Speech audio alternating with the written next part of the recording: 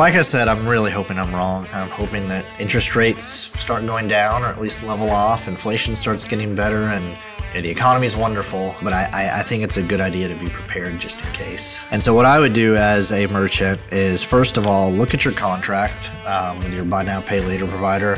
Look how long they have to pay you, and take that and look at, in the past 30 days, how much revenue have you collected via buy now, pay later? Because if that provider goes bankrupt, you're probably not going to see any of that money.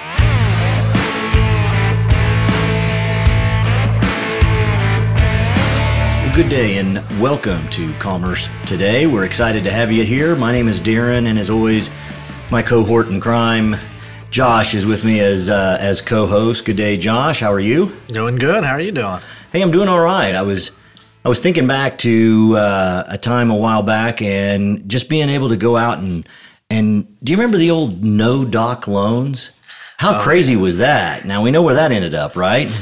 Yeah, that was not good for the economy. It was a lot of fun while it lasted, but then, man, the crash there, not so great. So. Well, and that kind of relates a little bit to our topic today, this kind of thing, and I'll let you tell more about it. But in short, buy now, pay later. What's going to happen? Yeah, and hopefully it doesn't relate too much. Oh man, that is my big hope is that I'm hoping I am totally wrong about this, basically. But yeah, wanted to talk specifically about a buy now, pay later bubble and what impact that might have on retailers and e-commerce. And so basically, if you're not familiar with it, but I'm sure you've seen it before, even as a consumer. Buy now, pay later has been the hot trend of the past few years, where at checkout, users can select buy now, pay later, and instead of paying for the transaction all at once, they can do a financing deal. So they can say, hey, I want to pay for it. I know a lot of them on smaller transactions, it'll be like you pay every 2 weeks for 2 months, something like that, all the way up to, on bigger purchases, it'll offer 12, 24, 48-month financing. Really?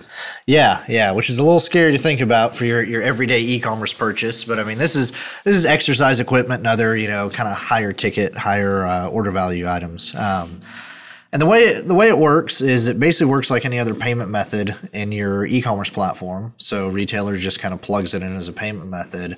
And then as the retailer, kind of the advantage is you do pay a fee just like you would a payment processor. You pay a percentage to the buy now, pay later provider, but your customer doesn't have to pay right away, but you still get the money effectively right away. How soon do you typically get it? It depends on the provider. Most of them try to model a typical credit card payment provider to where you'll have it within a few days. Some of them pay out on more like a 30-day cycle. A lot of that's negotiable, depends on the size of your business and the size of the provider. Interesting. So what do you see as the challenge here? Well, so the challenge is a few things. It's basically the entire business model, which is a little scary. So the way these companies are financing their growth, most of these aren't banks. Actually, I don't know if any of them are banks. Most of them are these new fintech companies. So they're basically tech companies. Well, they're growing as fast as they can, especially a venture-backed or a public company likes to do, especially in the tech industry. It's like, hey, acquire as many users, as much market share as possible.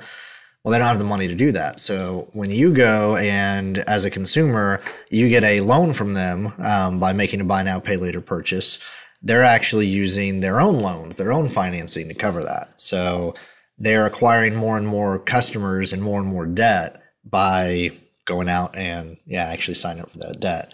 Now, when interest rates are low and they can have a nice spread between the interest rate they pay and the interest rate you pay, that's awesome. That's more profit for them. But then you got the Fed and the Federal Reserve, and you got this thing called inflation. And again, you're hearing about this everywhere, probably in the news, but interest rates keep going up and up and up. Oh, yeah. And so couple of things happen there. First of all, your payments go up. They get more expensive. So the payments that these buy now, pay later companies are having to pay and the payments the consumers are having to pay, they're getting more and more expensive. That actually makes it harder then to qualify. So then you have more and more customers that are basically going to get priced out by that interest rate increase. So that's not good. And at some point, it becomes harder to even, for the buy now, pay later company, it becomes harder for them to even get the debt in the first place. There's people are less and less likely and willing to lend. To loan it out. And so it becomes a real challenge for the consumers and for the merchant trying to get those consumers each and every time. So, well, yeah, that becomes a real challenge because they're really playing the market and playing the spread. It's an arbitrage situation of how they're making their money. The interest rates can ultimately kill them. So what happens? Well, I guess let me pause you there. The bigger question, okay, we know the house of cards that can come crumbling down, but what is it from a merchant? What do they need to be thinking about? What do they need to be looking out for? So there's actually one last thing in that house of cards that I forgot to mention, and that is just that these loans, and this is so much like the 2008 financial issues and bubble that it's a little scary, but these loans aren't tied to any collateral, and these loans are usually not tied to really any documentation. So what happens is if you're a consumer and you're hit by inflation, I mean, eggs, that's all I have to say. The cost of eggs lately, you're hit with inflation. Maybe you've gotten laid off and all these layoffs lately, and you're sitting there saying, all right, here's the bills I have to pay. Here's the money I have. These two numbers don't add up. What am I going to pay? Okay, well, my mortgage, if I don't pay that, they're going to come take my house away. So I think I'm going to pay that. My buy now, pay later bill, well, they're not going to repossess my sneakers. Right. So yeah, maybe I'll let that one slide. Well, then that means more and more people start defaulting on those buy now, pay later loans. That means all of the money going in to the buy now, pay later companies that they use to pay their debts goes away. And then that house of cards really crumbles. And I think, and I'm hoping I'm wrong, but I think that this could end with at least one of these companies going bankrupt. And that's where it'll hit the retailers. And that is sad. And I guess, do you know the criteria, kind of the qualification criteria that these buy now, pay later, what they're using? And is it, hey, if I can fog a mirror and have a pulse, I can get it? Or what do they look at? Or do you know? So it depends on the dollar amount. There are some, just from my own experience as a consumer, kind of playing around with these things to test them and see how it works. If it's a small enough purchase, there's no criteria. Do you have an email address and do you have a credit card? And that's it. And then for the larger purchases, then you start looking at least a basic credit check. But it's not the most intense qualifications. So. And what kind of rates do these kind of get on this? I mean, is this the almost usury level stuff of 20+% kind of thing, or they can be, but usually these services pitch themselves to merchants by saying, hey, this is a lower cost alternative that your customers will like better, and they will actually give the merchant the option to basically pay down your customers' rates. So I actually did use this once on a pretty big exercise equipment purchase. And in that case, that brand was paying to where I paid 0% interest. So I said, well, of course I'm going to use it. It's free money. So it can be anywhere from 0% on up to, it's usually close to credit card rates and all in between those. Yeah, these days with inflation and stuff, I think credit card rates are near they're not great. What I would consider usury. But, we talked about the issues and we talked about kind of what could potentially happen in the house of cards. What's my risk as that merchant, and what do I need to? What's kind of the last bits of advice you would give kind of around this for the merchants?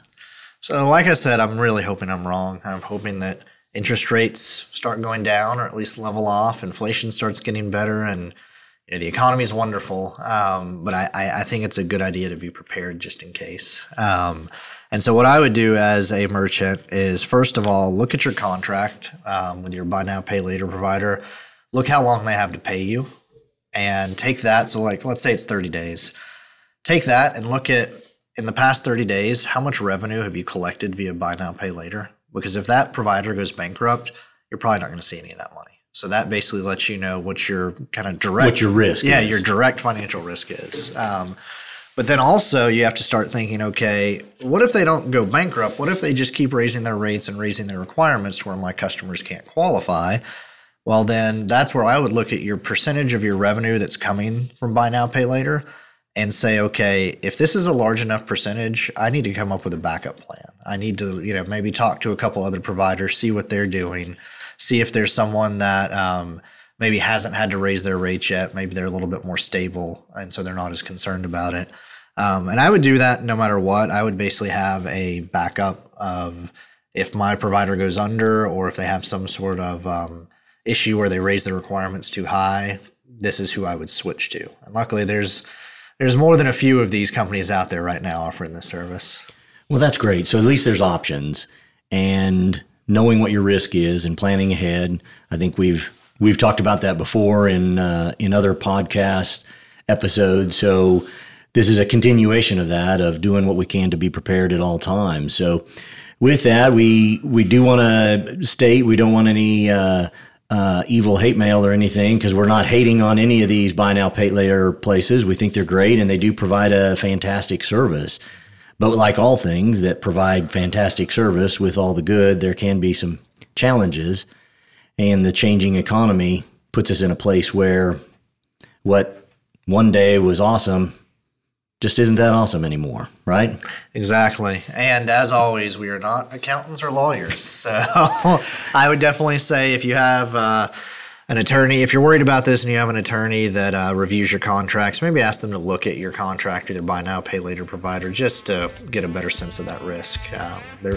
There could be things we didn't mention, or your contract could be different. So yeah, absolutely, as always. And neither one of us are lawyers or accountants, and neither one of us stayed in Holiday Inn Express. So exactly. We're good. Anyway, with that, hey, as always, we are very happy to have you with us at Commerce Today. And as always, we will see you next time.